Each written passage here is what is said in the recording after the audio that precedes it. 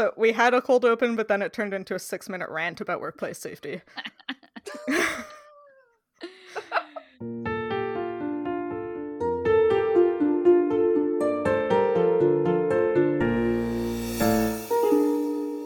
Hello, and welcome to another episode of Midlight Crisis, a real podcast hosted by 3 grown-up biologists revisiting books for our teens, and it's totally cool.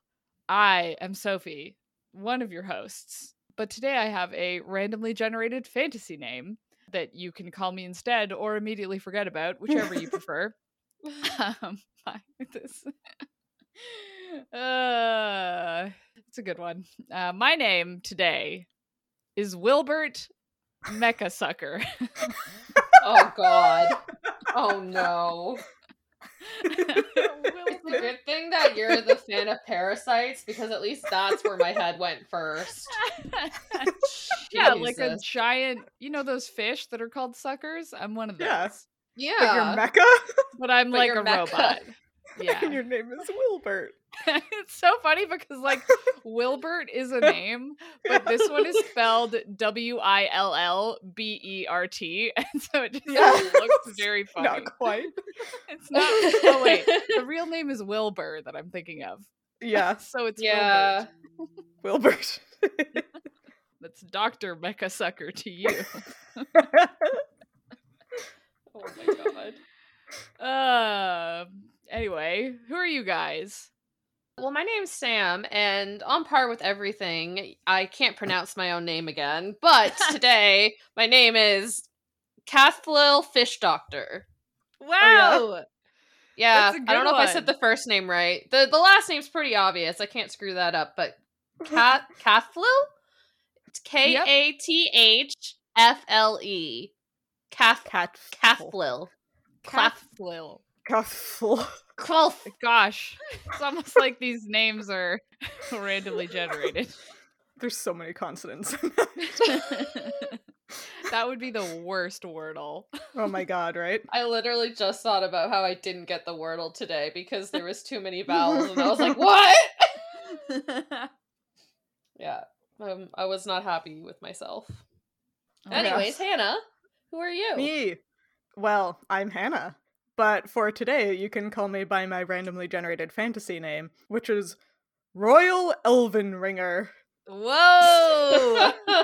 Fantasy as hell. That's Are you a sure real that's fantasy. a name and not your title? Yeah. Your job? Listen, it can be both. Okay. True. Man, there's definitely a fantasy book out there where someone's name is Royal. Like, Yeah. for sure. Oh, yeah. Yeah. This one has 2 L's on the end. Oh, yeah. Even more. Oh, They'd be even like, more. oh, his name's Roy, which is short for Royal. Yeah. Yeah, for sure. For sure, for 100%. sure, for sure. Mm-hmm. Yeah. I'm gonna write it down just in case no one's taken it yet, though. Wow, all great names. Yeah. Yeah. 10 out of 10. Well, now that we're done with that, how about we talk about the 2 chapters we read this week, which are from Eragon. Chapters 29 and 30. I'm still keeping track. Wow. Yep. I am too. I gave up after chapter 3. That's fair.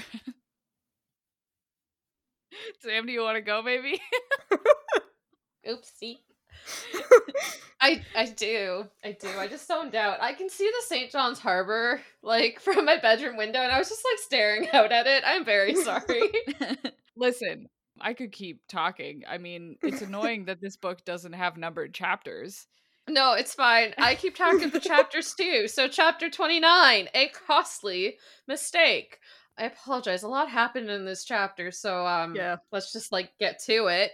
So, our companions depart Tiram and head back on the road.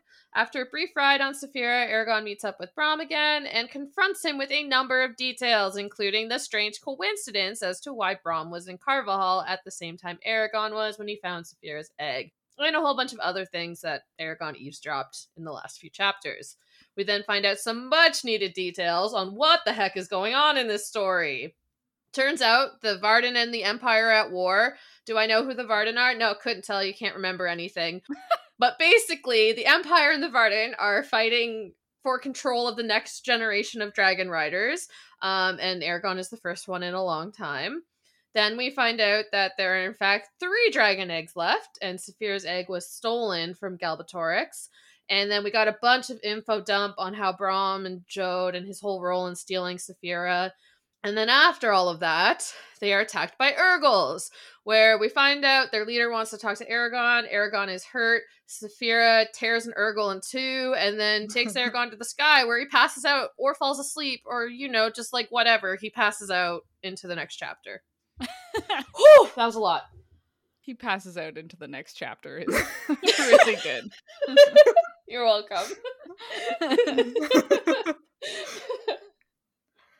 In the next chapter, Vision of Perfection, Aegon wakes up after 2 days in a magic hangover and in a splint, and finds himself alone in a camp. He wanders around in the woods for some reason until he finds a small pool of water, whereupon he decides to try scrying, again, for some reason. He sees Brom riding Saphira and Roran sitting in a chair, and then he's like, lol, what if I tried scrying something I've imagined? JK, unless. So he scries the woman he dreamed, and somehow she makes eye contact with him through the scry? Yeah. Yep. When Saphira and Brom return, he learns that they've been hunting down the Urgals that Aegon failed to kill so that they won't report back to their mysterious master. Brom is, as expected, incredibly upset with Aegon's decision-making and resolves to try to teach him some tactics and discretion as they move forward. By the end of the chapter, all 3 of them are feeling pretty unimpressed with each other, but especially with Aegon. That's that. It was very short compared to the first chapter. Yeah. Oh my god, the first chapter, I kept reading it, and I was like writing the summary as I was going, and I was like, oh no, and then I had to just cut a bunch of the information out because I was like, I can't talk for this long. I can't have it be this long. The whole hour will just be Sam telling us what happened in the chapter. It was a very info dumpy chapter, which, grateful for. I needed to know some of this stuff because I've just been like, what? This whole time? Now I have okay, I getcha, I gotcha. Except I don't remember who the Varden are at all. Have they been mentioned before? Yes, and every time they're mentioned, you say the same thing. I love that for me. I love that. They've never been explained. No. Nobody, okay, that's I feel until better. This moment, nobody's talked about what they are. Yeah, in the previous chapters, we find out that they're some kind of rebel group that Brom knows about. Oh, yeah. But that's all we've known about them until now. I mean, I only read that a week ago. I should have remembered that.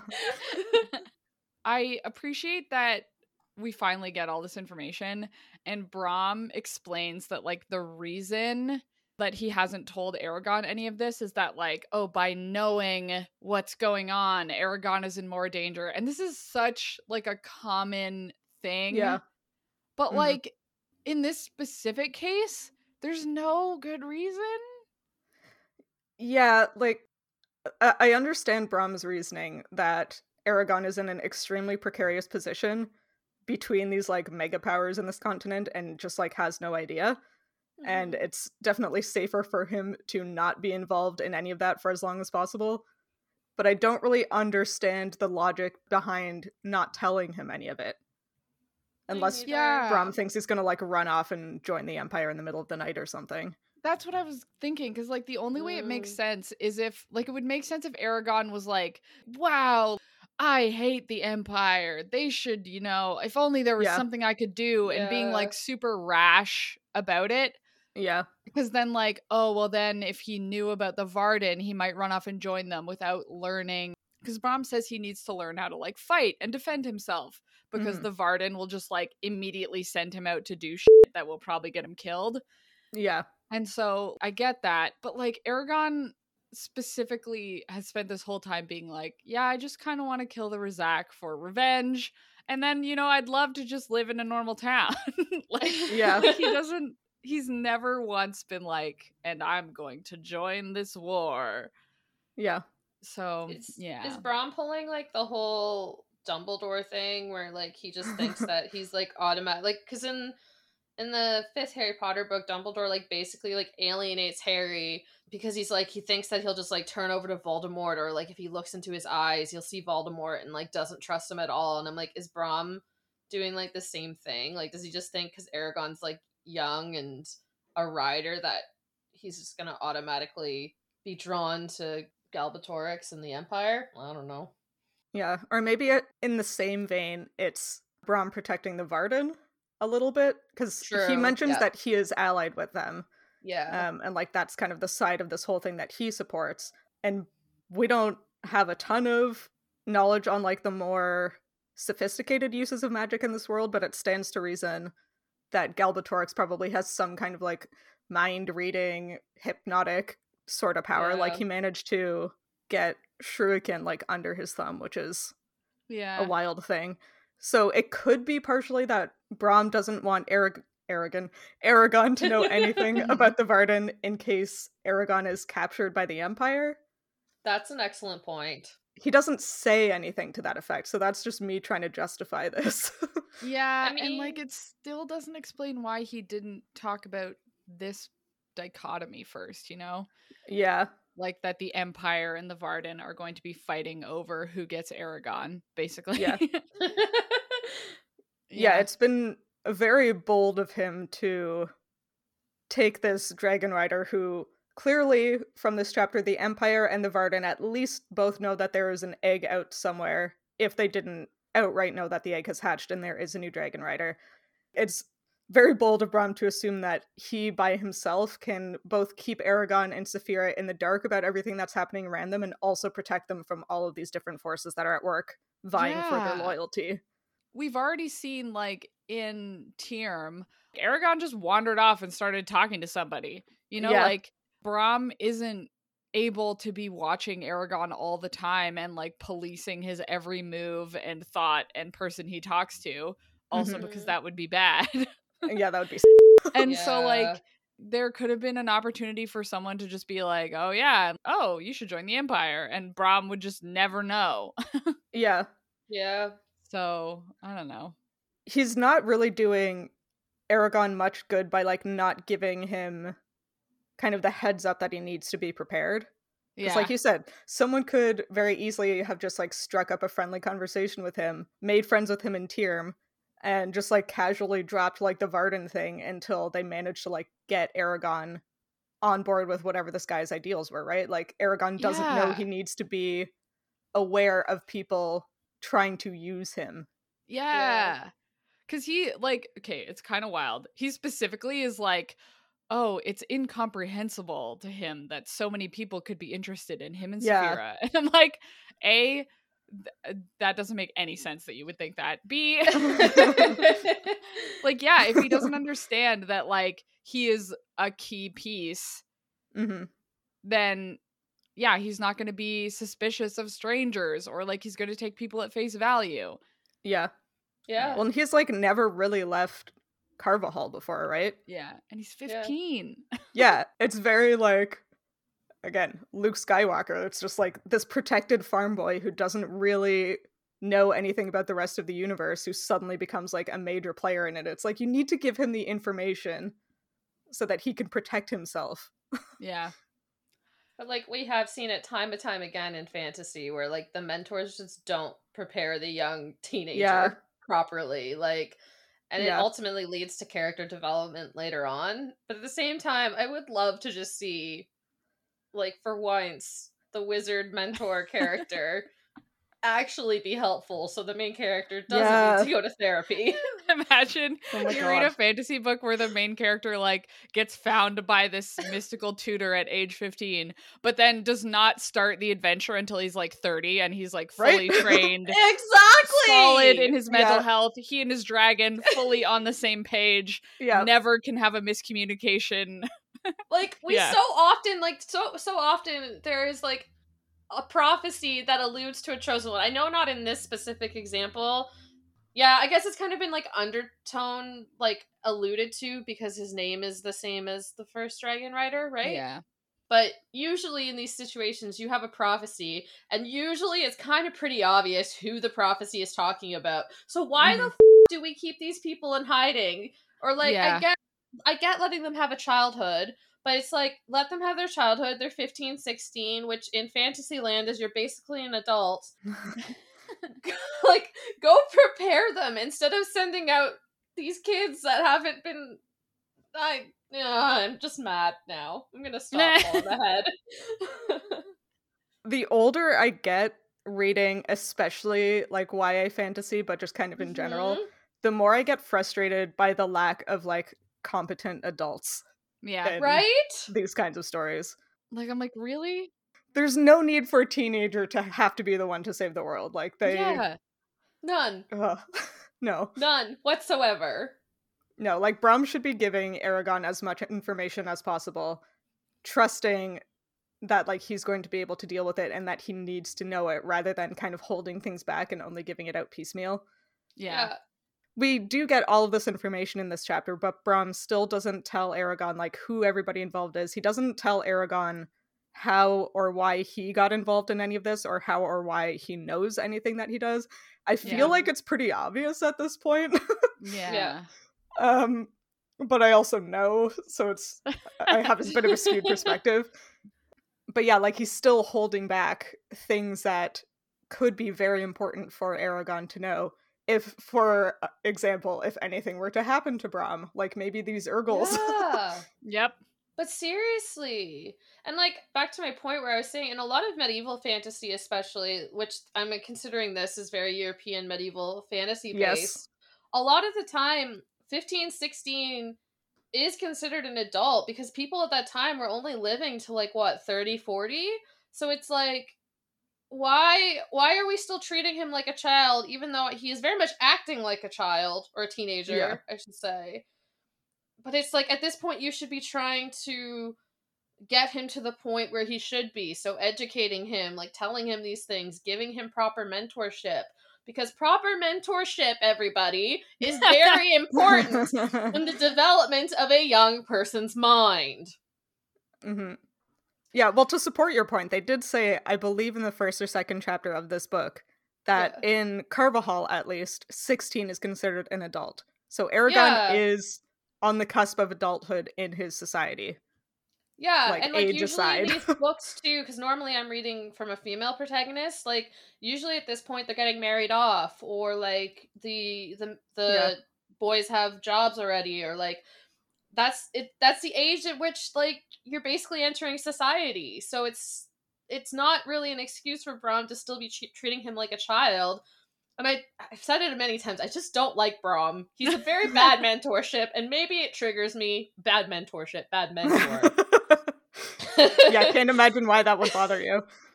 Maybe I'm just triggered. I don't know, but I mean, to counteract that, in the same chapter, Eragon also does see a stream, try to jump over it, falls and breaks his wrist. True. This is a point. Which is a very 15-year-old thing to do.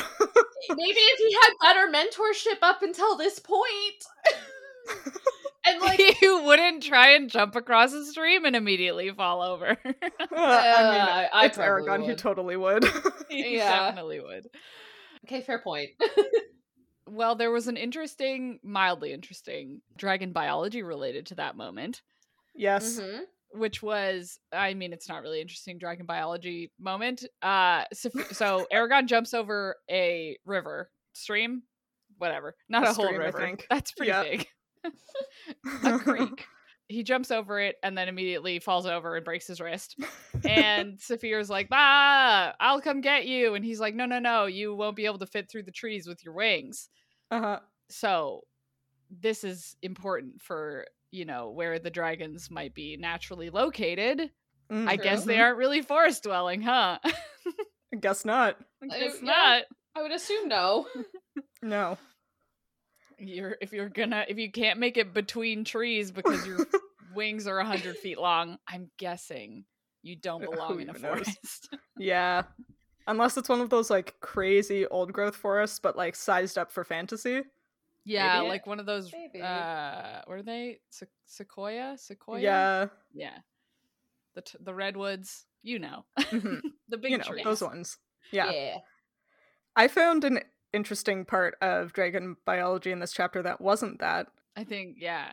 Yeah, which is at the beginning of the chapter when they leave Tyrim, Eragon immediately calls Saphira and like jumps on her back, and they hang out for a while. And they're both very excited about it, and Saphira bugles. Oh.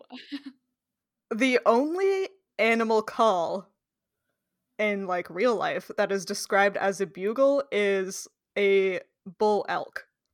Oh. Which is an absolutely bonkers sound. I'll see if I can like find a clip to stick in here. It sort of sounds like if a loon was gargling a chainsaw. Oh god. Oh my god!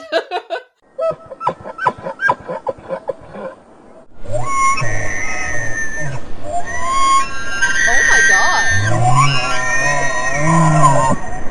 god! Yeah, it kind of covers the whole range from like a whistle down to what you might associate as like a growl.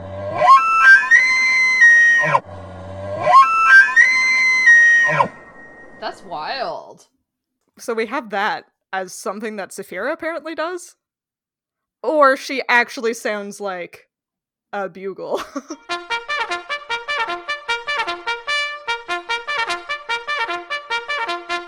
Maybe it's like, the only thing I can think of is like Parasaurolophus. The like What? the dinosaur that has like that crest. Oh, the crest? the Okay. tube crest. Like In they Line assume- Before Time, In Line Before like Time. Ducky? Yeah, like Ducky. Oh, Okay. Ducky! Yeah. You know, Parasaurolophus. Yeah. I think, I don't know if it's like fully, I don't think it's proven. Obviously you can't necessarily prove these things. Uh-huh. But like one thought is that crest is used to like produce sound, like, or Yeah. amplify sound, like a Yeah. resonating chamber.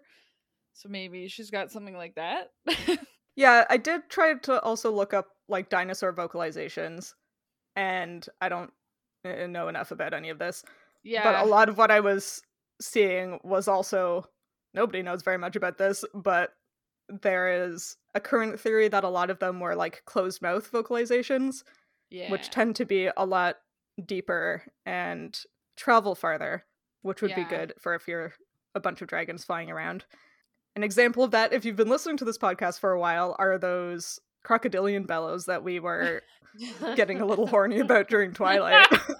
The Twilight era was a weird era. That was a Yeah, very this weird one's era. totally normal. Nothing weird here. But that would Yep. be very interesting as a potential dragon vocalization.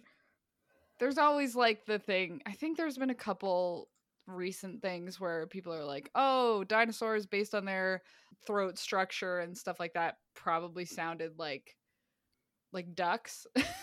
Yeah. Or like that family, like ducks and geese. Just like So- a real deep honk. Yeah. So, Also, but you know, amazing. also great if you think about it. I Yeah. just remember one time I saw someone make an art, make a comic, I Mhm. guess, of like a raptor, but like having sound mimicking.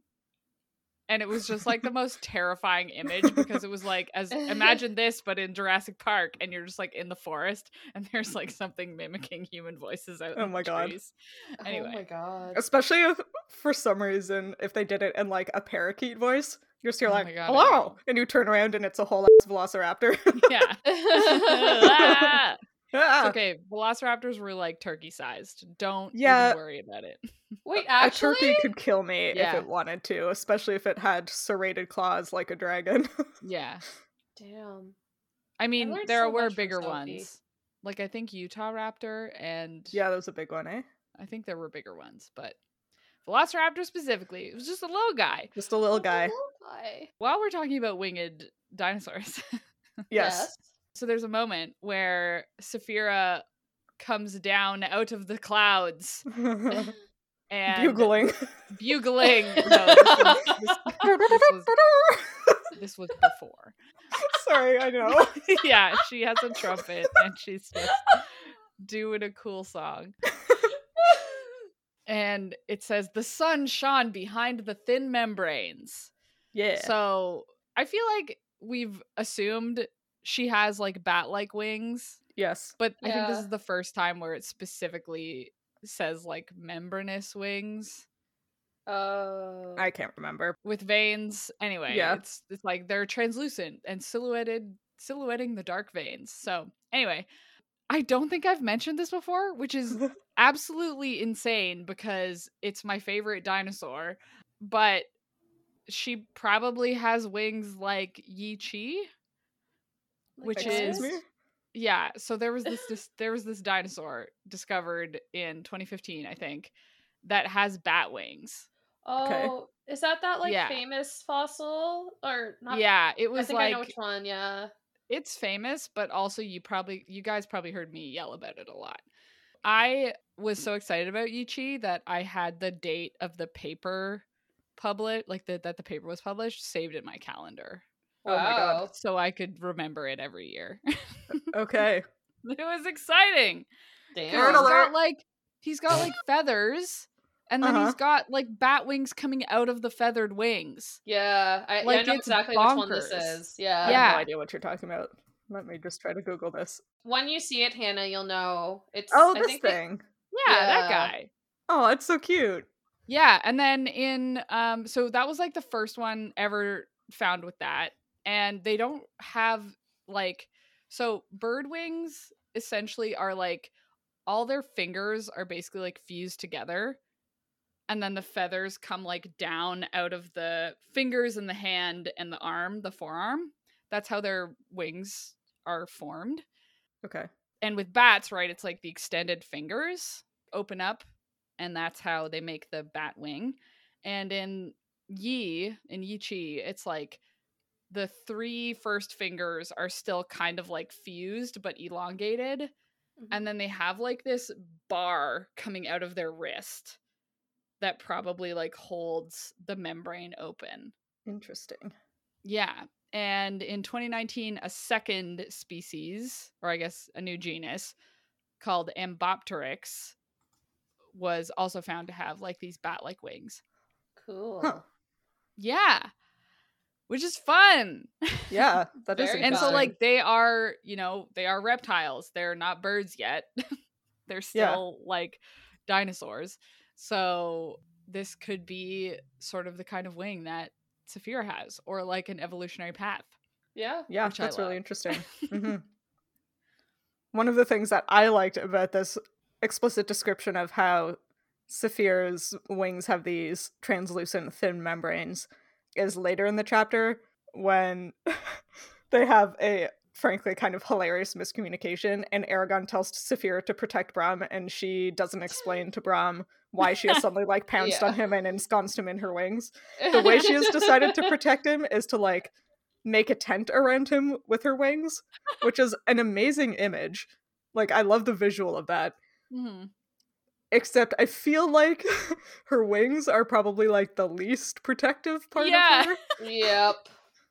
Like they're just these like the sun makes them translucent. They're Yeah. so thin. Yeah. They're so thin. Because they gotta, fold up and stuff. Yeah. Funny.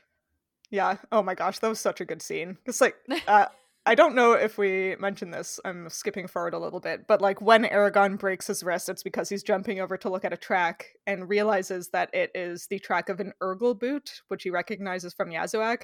And he's like, "Oh my god, Saphira, there are Urgles here. Protect Brahm, I'm coming back." So he like comes back. Saphira is diligently protecting Brahm and almost takes Eragon's head off with her tail. Yeah. And he's like, "You almost killed me." And she just goes, "Oops." Sorry. And Brahm is in there like, "What's going on? Your stupid dragon won't let go of me."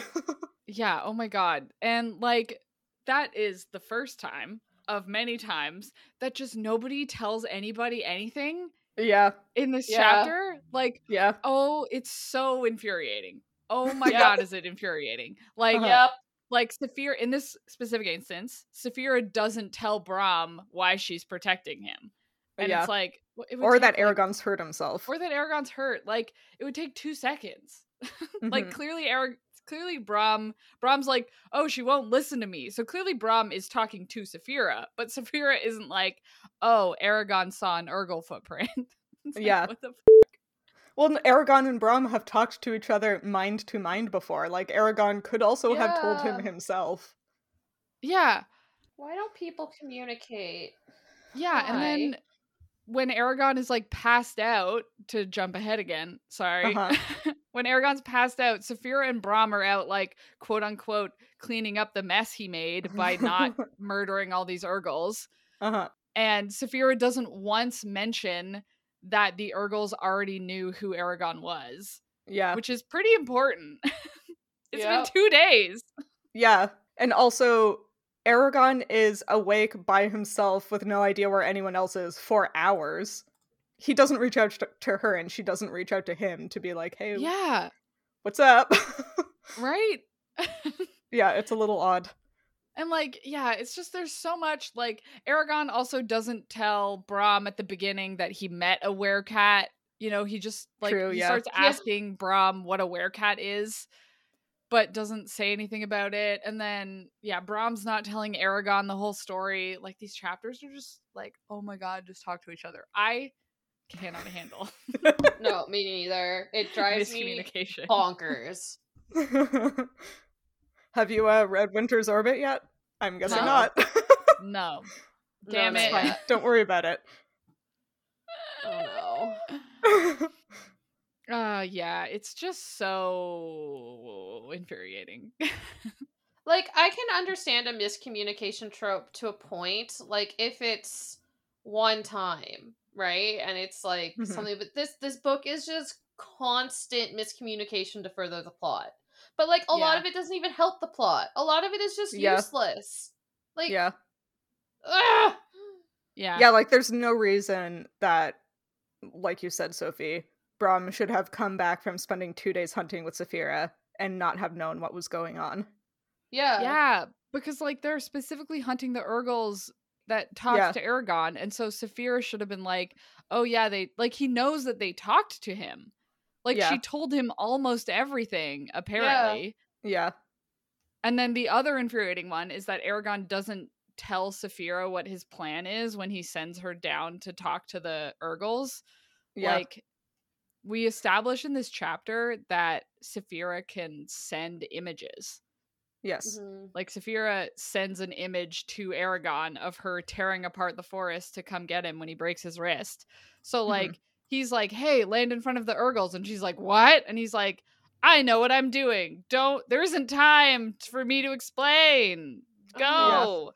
And it's like there is time because she has to dive down so you could be like, "Here's what's happening." You know what Yeah. stuff like this makes me think of though? Because you know how I think we've talked about this before, how like some people think like constantly, like have a constant monologue, and some people just don't have an inner monologue at all.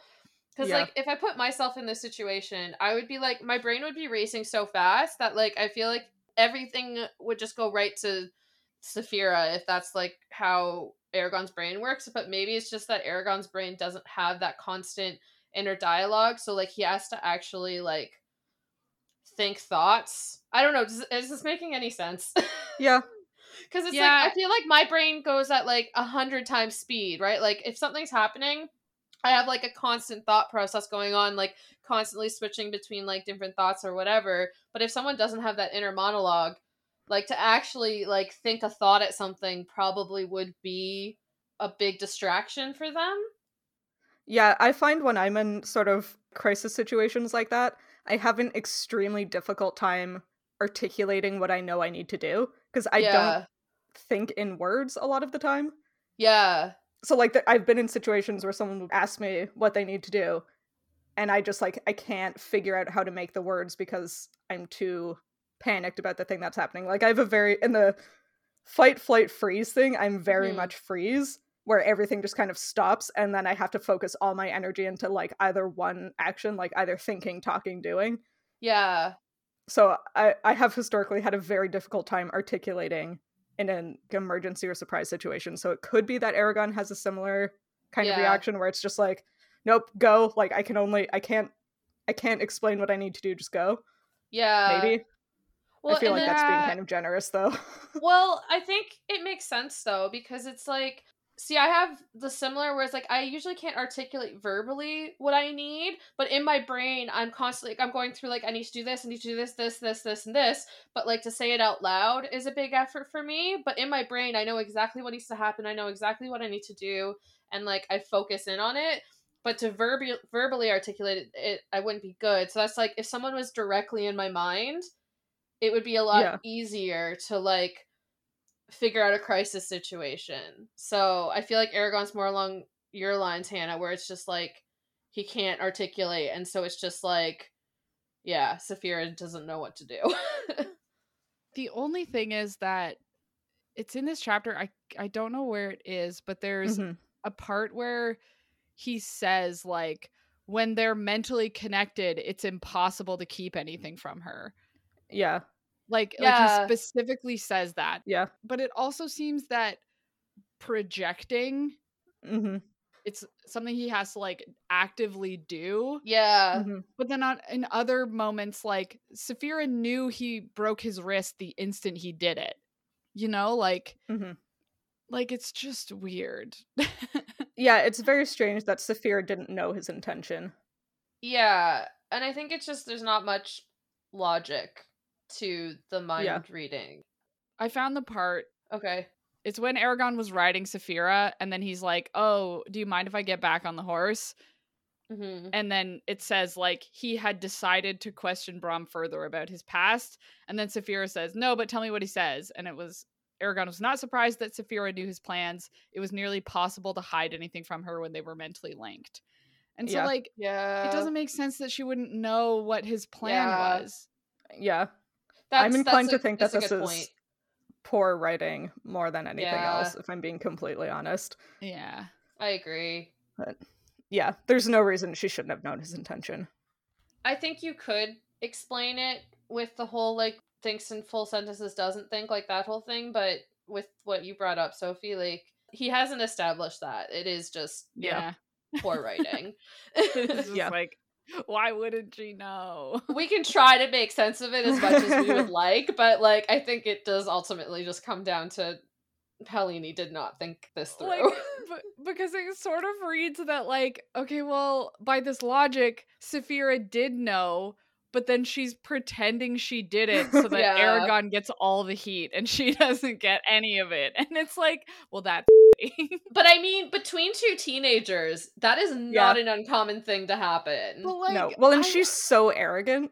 Oh, so arrogant. Yeah, so I would totally believe that.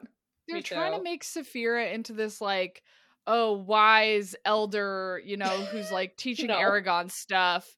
And it's like, I would have almost liked this scene more if they both got into shit with Brom, you know? Yeah. Yeah. Like, Saphira doesn't have to be infallible to be, like, a good dragon. Like, dragons don't have to be infallible. I mean, I said it before. She has her problems. You mentioned Dumbledore earlier. I feel like this is kind of the same kind of thing where Dumbledore is presented in the books as this, like, almost like infallible, mystical, like perfect leader of a person when he's clearly not. Yeah. And it seems like we're kind of getting the same thing where like it seems like the intention is to portray her as like a very smart, wise, capable ancient being, when really it would probably be both more interesting and more accurate if they like kind of leaned into the fact that she is like a shitty, arrogant teenager who thinks that like because she has whatever dragon knowledge and because she's the only dragon in the world or whatever, that like she thinks she's the shit, but she's not. Yeah. Yep. Exactly. Because then you could get into her growth of like, oh, something terrible happens and she like gets humbled and has to grow from it, you know? Yeah. Or like dragon doubles down. Character development just as much as the teenage boy.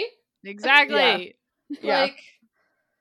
Anyway, speaking of poor communication, I realized we all kind of like about the Urgel scene without actually explaining what happened. Oh, so maybe we should do that. Maybe. Yeah. Eragon finds this Urgel track, gets back to Brom and Saphira, almost gets decapitated, and then tells Brom what's going on, and Brom says like, okay, pack up, we gotta leave. They're probably hunting us, we gotta go. Eragon rides on Saphira because Brom says he'll be safer there, and they kind of try to outrun these, it sounds like 2 hunting parties of Urgles, until one of them is on the verge of overtaking Brom and the horses, and Eragon decides, like, get down there, we need to protect Brom, like, go land in front of them. He has this confrontation with the Urgles. They tell him that their master wants to speak with him. Eragon is like, paraphrasing, "F you and your master," and then tries to kill them with or tries to throw them with magic, pardon me. He actively does not try to kill him, and that's when he passes out. Mm-hmm. So he has this, like, whole conversation with the Urgles of, like, they want him to come with them because their master is, like, the ruler of all of the skies or whatever, and Eragon's like, nah. But it's very clear that the Urgles know exactly who he is, and it's very clear that they're working for someone powerful. So that's where a lot of our ire came from. Yes. Brom and Saphira not talking to each other for 2 days. Yeah. It's also like, again, it's just one of those things that's like, isn't this obvious? Like, they're like, gosh, I wonder who's running the Urgles. Could be anybody. And then Brom specifically is like, well, you insulted them. Congratulations. You just made enemies with one of the most powerful beings in Allegasia. It's like, okay, so you suspect it's Galbatorix, right? Like, I wonder if this is like Eragon being sort of an uninformed, unreliable narrator, where Brom clearly knows that the Urgles are working for Galbatorix, and maybe Eragon just hasn't put it together. True. Yeah, but Brom is like, oh, they have some sort of leader now, huh? And then the next sentence, congratulations, you just made enemies with one. It's like, who? Yeah, good point. So Brom assumes it's a him, and I just... Everybody in this book is a man. Oh, yeah, that's true. Everybody in Allegasia is a man. So far, Angela. The only female characters have been Gertrude the healer, Angela the witch, and Helen the who's like... she's married to Jode, mom. And yes. But like, there's been 3 scenes with Helen so far, and in all 3 of them, all she does is glare at Jode and be really mad at Brom and Eragon for existing in her house. That's all she's done. That's true. Yeah.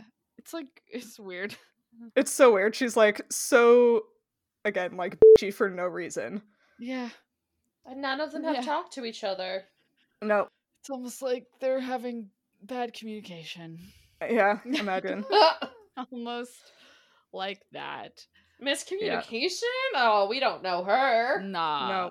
Can you imagine that a 15-year-old boy would write a book that, like, hinges on poor communication? Like, weird. Isn't that crazy? I'm so shocked. So shocked. The second chapter, after this all happens, Eragon passes out, and the chapter ends, obviously. And then the next chapter starts when he wakes up. Obviously. The first sentence, because, like, he passes out in Saphira's claws. No, he passes out while he's riding on her and falls off of her, and then she picks him up. Oh, I had to read that a couple times. I missed that. Yeah, oops. Wait. Yeah, no, I thought she just picked him up. I thought at the end, because it says Saphira took off again. I thought it meant that Eragon was still being carried. Yeah. When he tries to do magic at the Urgles, he super overextends himself and passes out and falls off of Saphira, and she kills some Urgles and then picks him up and flies away. But then it says she landed. Eragon was dimly aware of Brom talking with her. A decision must have been made because Saphira took off again. And then he passes out. So is she still carrying him, or does she and Brom leave at that point? I think she's probably going to, like, get something. Okay. Anyway, that's not the part I was going to talk about. Because the chapter ends and then he wakes up. So he's, like, either just deposited on the ground or in Saphira's claws. Either doesn't matter. But then when Eragon wakes up, it's like Eragon twisted under the blankets, reluctant to open his eyes. And I was immediately like, they're in Rivendell. Like, they've done it. This is gonna be where he wakes up in the elf town. Oh, I didn't even put that together. Damn it. Yeah, I didn't think that. Yeah, but then they weren't. They were in a camp and nobody was there. No. Okay, yeah, for true. 1 second, I was like, there for a minute what happened. Yeah. One of the things that I had a difficult time putting together through the whole chapter, that maybe one of you picked up something I missed, is I don't know where Saphira's saddle is. Because Yeah. at the beginning of the chapter, when Saphira, like, bugles and dives down from the sky, or sorry, she dives down from the sky, gets Eragon, and then bugles. He's Yeah. riding her bareback. And it Yeah. doesn't tear up his legs, but maybe that's just because That it's a is few an hours. That's not excellent important. point. But yeah, he's riding her bareback, and then it's mentioned both there and then earlier when they were talking about the saddle in previous chapters that, like, the saddle has leg straps to keep you attached to your dragon when you can't hold on, like, with your arms or something. Yeah. Which also means that Eragon is not in the saddle when they're being chased by the Urgles because he falls off of her when he passes out. Yeah. So where is the Why saddle? did they take it off? Like, Just, where yeah, is it's it? like, Why doesn't she just have it on all the time? yeah, because either she has to carry it or one of the horses has to carry it, right? Yeah, so why not just put Yeah. it on her? Maybe Yeah. it's like attached to like her hind leg somehow or something, or like, But then it or, would or be the like horses have flapping it. in the wind. Yeah. Yeah, like, if it's going to be put anywhere, the most, like, efficient place to put it would be on Saphira's back where it's supposed to be, because it's built to fit there comfortably and to stay on. And if she's Yeah. like the size of a house or whatever size she is now, Yeah. like Yeah. that saddle is huge. That Yeah, wouldn't it's gonna fit on be- a horse. Like, No, and they'd a have to, horse like, couldn't roll carry it up or that. something. Like, Yeah. they'd I have didn't to even do think of something with this. it to put it on a horse, which would So make weird. zero sense. Yeah. And they would also have to do something with it for Saphira to carry it without wearing it, which doesn't make sense because she could just wear it. I get that with, like, horses and stuff, you're not supposed to, like, leave them in their tack all the time. No. But But given this situation and circumstance, yeah, and, you like, chances are likely the horses would. have been wearing the saddles, like, during the full traveling day, and they also have people on them. Yeah. Well, and I think you're supposed to like keep your horses kind of always tacked up when you're traveling because you could have to run at any Yeah. moment's notice. So it's like you always kind of have to have them ready, and then once they're back at a stable, yeah, you take all their tack off. But that makes no sense. I think we have just another example of bad writing, and I feel like the saddle will probably just show up randomly Yeah. without any Like, explanation. Yeah, I don't think it's necessarily bad writing because he specifically mentions that it's not there. Okay, yeah, fair.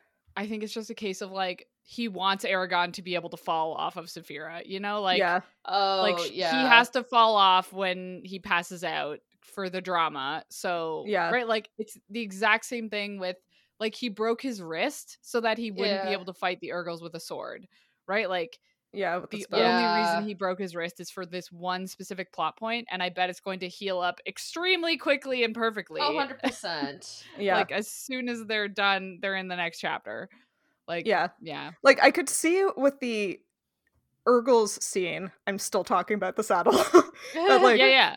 he did have to, like, jump on her and get up and away really fast, so, like, maybe there's something, maybe the saddle is so complicated that he, like, can't strap in easily in the air and would have to, like, do it on the ground, or, like, maybe he's not very practiced at it yet, so he just, like, jumped on the saddle and was just sitting on it and didn't strap in, and that's why he was Yeah. able to fall off. That's But that still doesn't explain where the saddle was when he was riding her bareback earlier in the same chapter. Yeah. Yeah. And didn't have his Also, legs torn up. A fun Yeah. moment about that, which you I think talked about a bit earlier, but she like so she bugles and then Yes. she soars in a great loop, and Yeah. Eragon doesn't fall off because of centrifugal force, but like it doesn't specify the loop she does. So like if she loops up, then it's like a roller coaster, right? And you're like he's pressed into her. But if she like dives down, Eragon would just be like flung off. Yeah. So like because at first it was just like she soared in a great loop, and it's like, wow, I can't believe I fell off. And I was like, you should have. Yeah. I also like that Eragon says, wow, I can't believe I didn't fall off. And Saphira's like, yeah, me neither. And I'm like, you were just gonna fling him off your back. You were so excited to see him. You were gonna fling him Oh my into God. space. You were gonna murder him by launching him into the stratosphere. Like, Yeah. that's not really a great... It's like when dogs are so excited to see a person that they, like, punch them right in the Punch guts. them. Yeah. Like like, we've already established again. Okay, this is actually a problem that we also need to touch on. She has serrated claws. If he Yeah. was falling and her grabbing him would be bad news. Yeah, it would tear him in half. Which is also when she's carrying him when he's passed out. Also Yeah. bad. Yeah.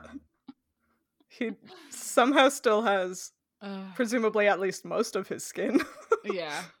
I mean, 2 days will heal you right up. Yeah. Also, does Brahm not know any healing magic that he could Yeah. teach to Aragon or Saphira to heal his broken wrist? Yeah. I guess not. Probably It seems not. like that seems like something that you should be able to do, especially like if he's able to set it in a splint. It's not like he has to rearrange things. He just has to, Yeah. encourage bone to grow faster, right? Don't worry, that'll be the next chapter. Yeah, true. They might learn how to do that later. Yeah. Yeah. Maybe it just takes a lot of energy, and They Aragon were doesn't about have to that yet. fight Urgles, yeah. Yeah. Or I have a sneaking suspicion because the only healer we've seen has been a female so far. Correct? Oh, we gotta wait Yeah. until another girl shows up. That's what my Healing vibe magic is is telling gendered. Yeah, Yeah. Sure.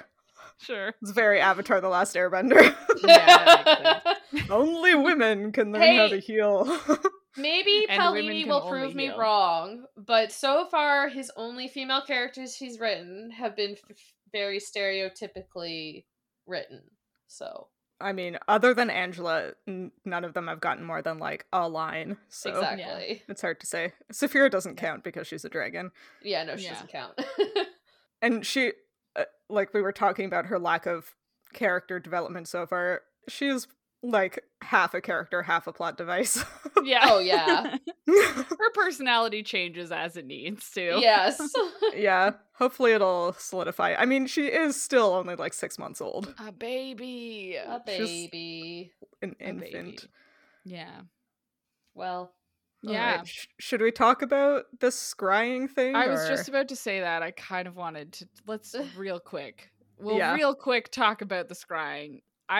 Listen, after Twilight, I loved Yeah. that there were actual rules to the scrying and they were stuck to.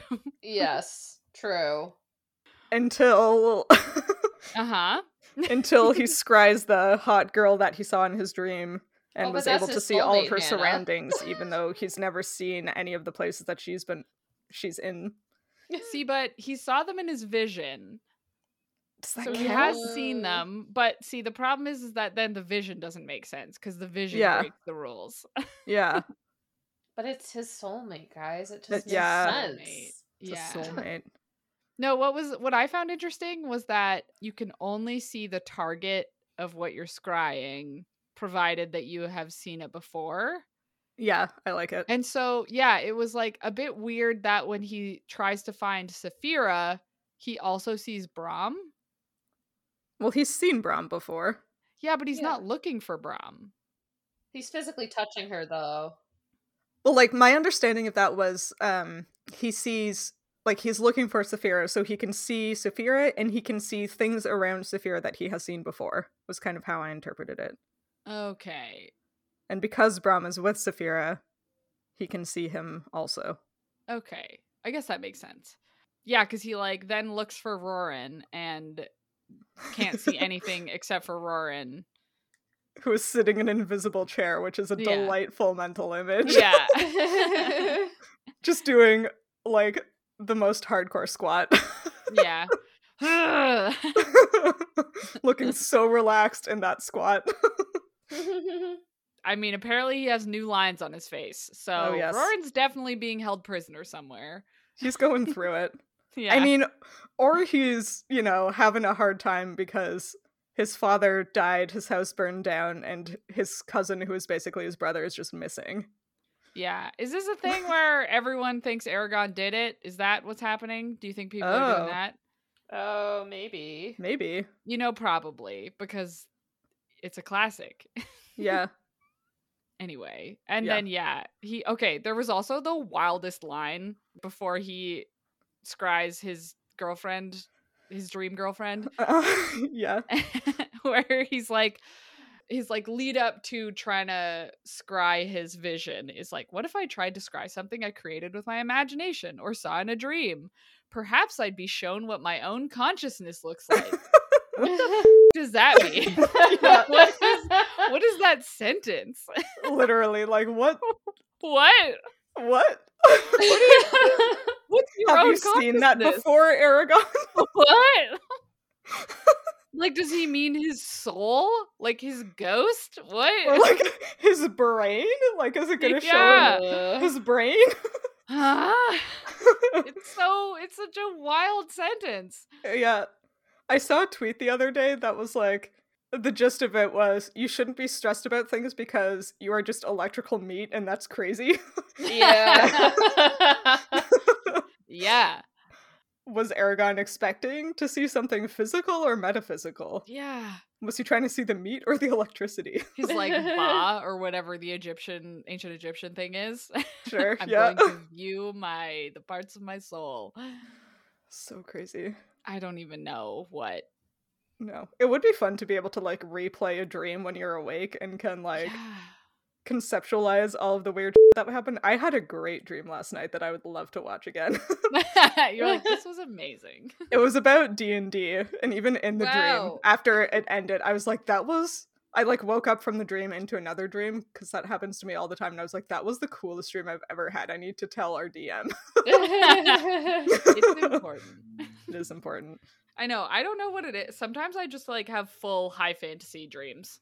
Like I'm Yeah. just like, I am the chosen one and I've inherited a country and I have magic now. And it's like, what? It's so good. Huh? I get ones where I discover that I could fly the whole time, and those are my Yeah, favorite. those are good ones. You Yeah. guys have Anyway. good dreams. Damn. Oh no, Good most of my dreams are ones like, oh, you got shot and someone's chasing you, but you have to just like figure it out and no one will help you. Hannah, Or- you need to stop like listening to true crime. Anyway, I think we're done talking about this chapter. Yeah. I don't know. Aragon sees a girl and she looks back at him, and that will probably.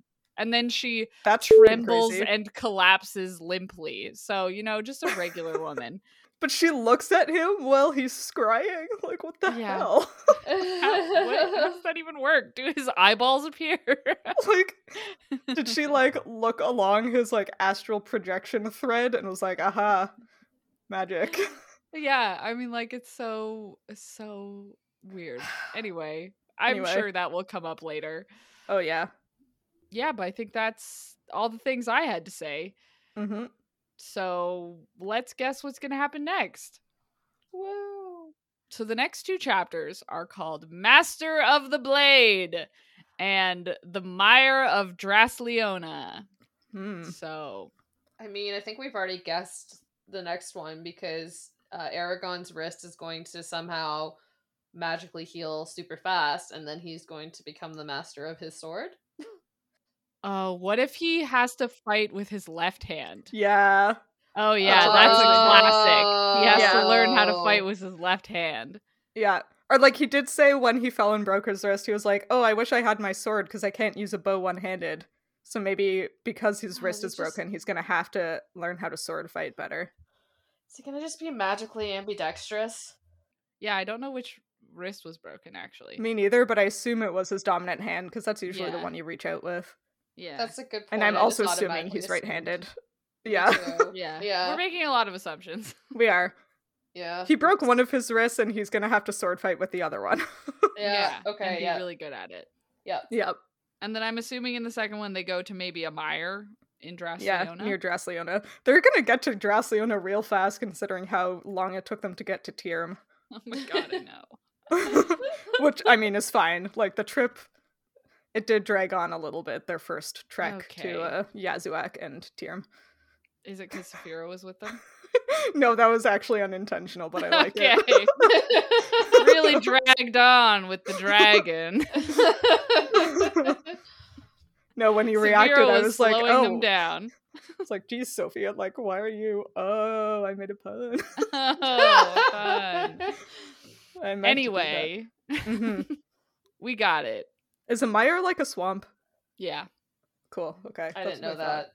I'm learning as so the resident much. expert of various swamps. Of swamps. Yes, the swamp witch. Yeah, Swamp witch Sophie. Swamp Witch Sophie. Great.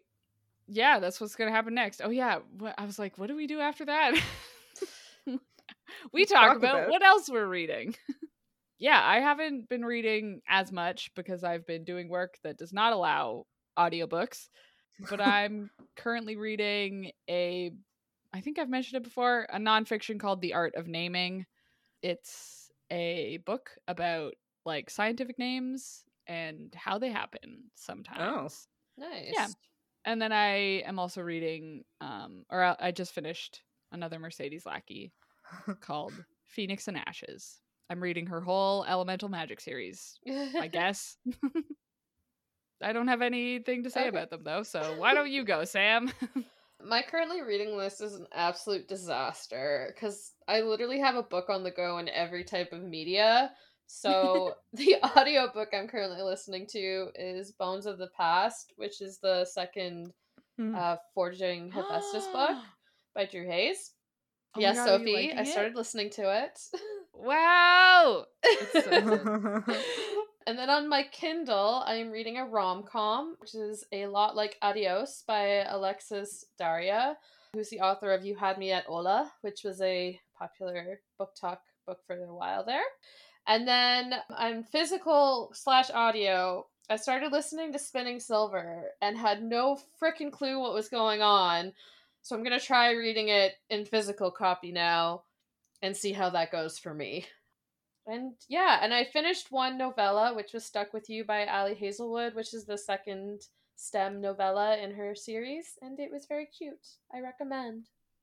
So yeah, that's my chaotic currently reading list. Hannah? I listened to 2 audiobooks since we recorded last time and haven't started a new one yet, so I'm not currently listening to one. But I listened to Love and Other Disasters by Anita Kelly, which was a romance novel about a woman and a non-binary person who fall in love on a reality cooking show. It was pretty cute and a lot sexier than I was expecting it to be from the cover. Oh, damn. The cover made me think it was like a rom-com book, but it was just like a romance book. And I listened to The Near Witch by V.E. Schwab, which was her first novel, and it's been out of print for a while, and they like brought it back when she got super popular. And I know why it was out of print. It was not very good. Not that good? I bought it. Nope, I wouldn't recommend it, personally. Oh, damn, okay. It was extremely generic YA, which was kind of disappointing because it's V.E. Schwab, and she's so good and so creative with her other work. Yeah. So I'm going to listen to whichever audiobook comes from the library next. We'll see which one that is. But I finished A Closed and Common Orbit, which I mentioned last time. That one's by Becky Chambers, and Sophie and Sam, you both told me that the ending was extremely good, and I agree. It was extremely good, and it made me cry. Right? Yeah. It was I liked it a lot. Yeah, it was such a good ending. It was so cute. Yeah, it was so cute.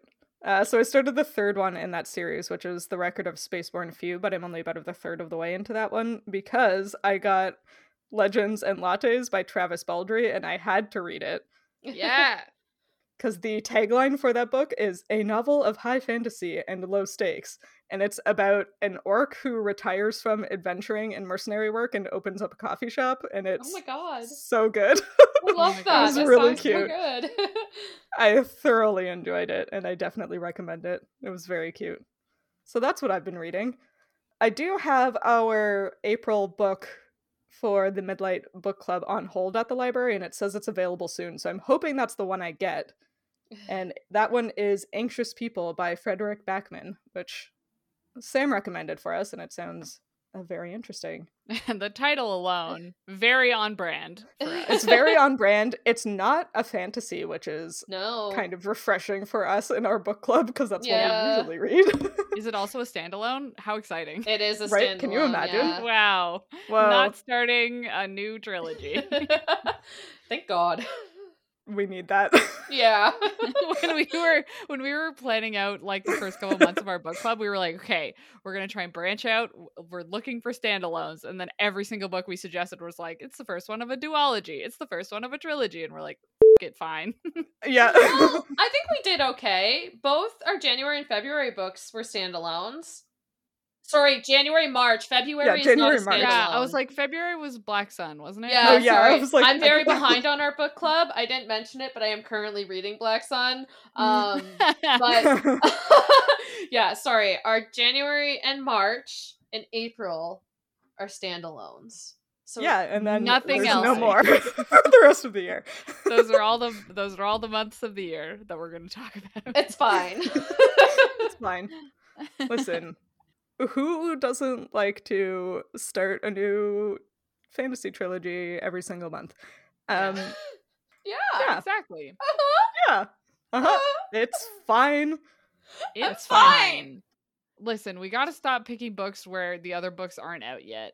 Yeah. I'm gonna die. Yeah. Okay. We went on a really long aside about fantasy trilogies, but if you liked this chapter of Midlight Crisis, consider rating and reviewing us on Spotify or your podcatcher of choice. You can talk to us and find fun-related content on social media. We are at Midlight Pod on Facebook, Instagram, Twitter, and TikTok, and all chapters of the show thus far are available on our website, midlightpod.podbean.com, and on YouTube. And Brom has some words about how we feel when we read books this way. It's not as bad as I thought. It's worse. It's so much worse. So much worse. Do you think I would ever have noticed that Saphira's saddle was missing if we No. just read this book like a normal person? Absolutely No. not. No. And yet, And yet, here we are. And yet.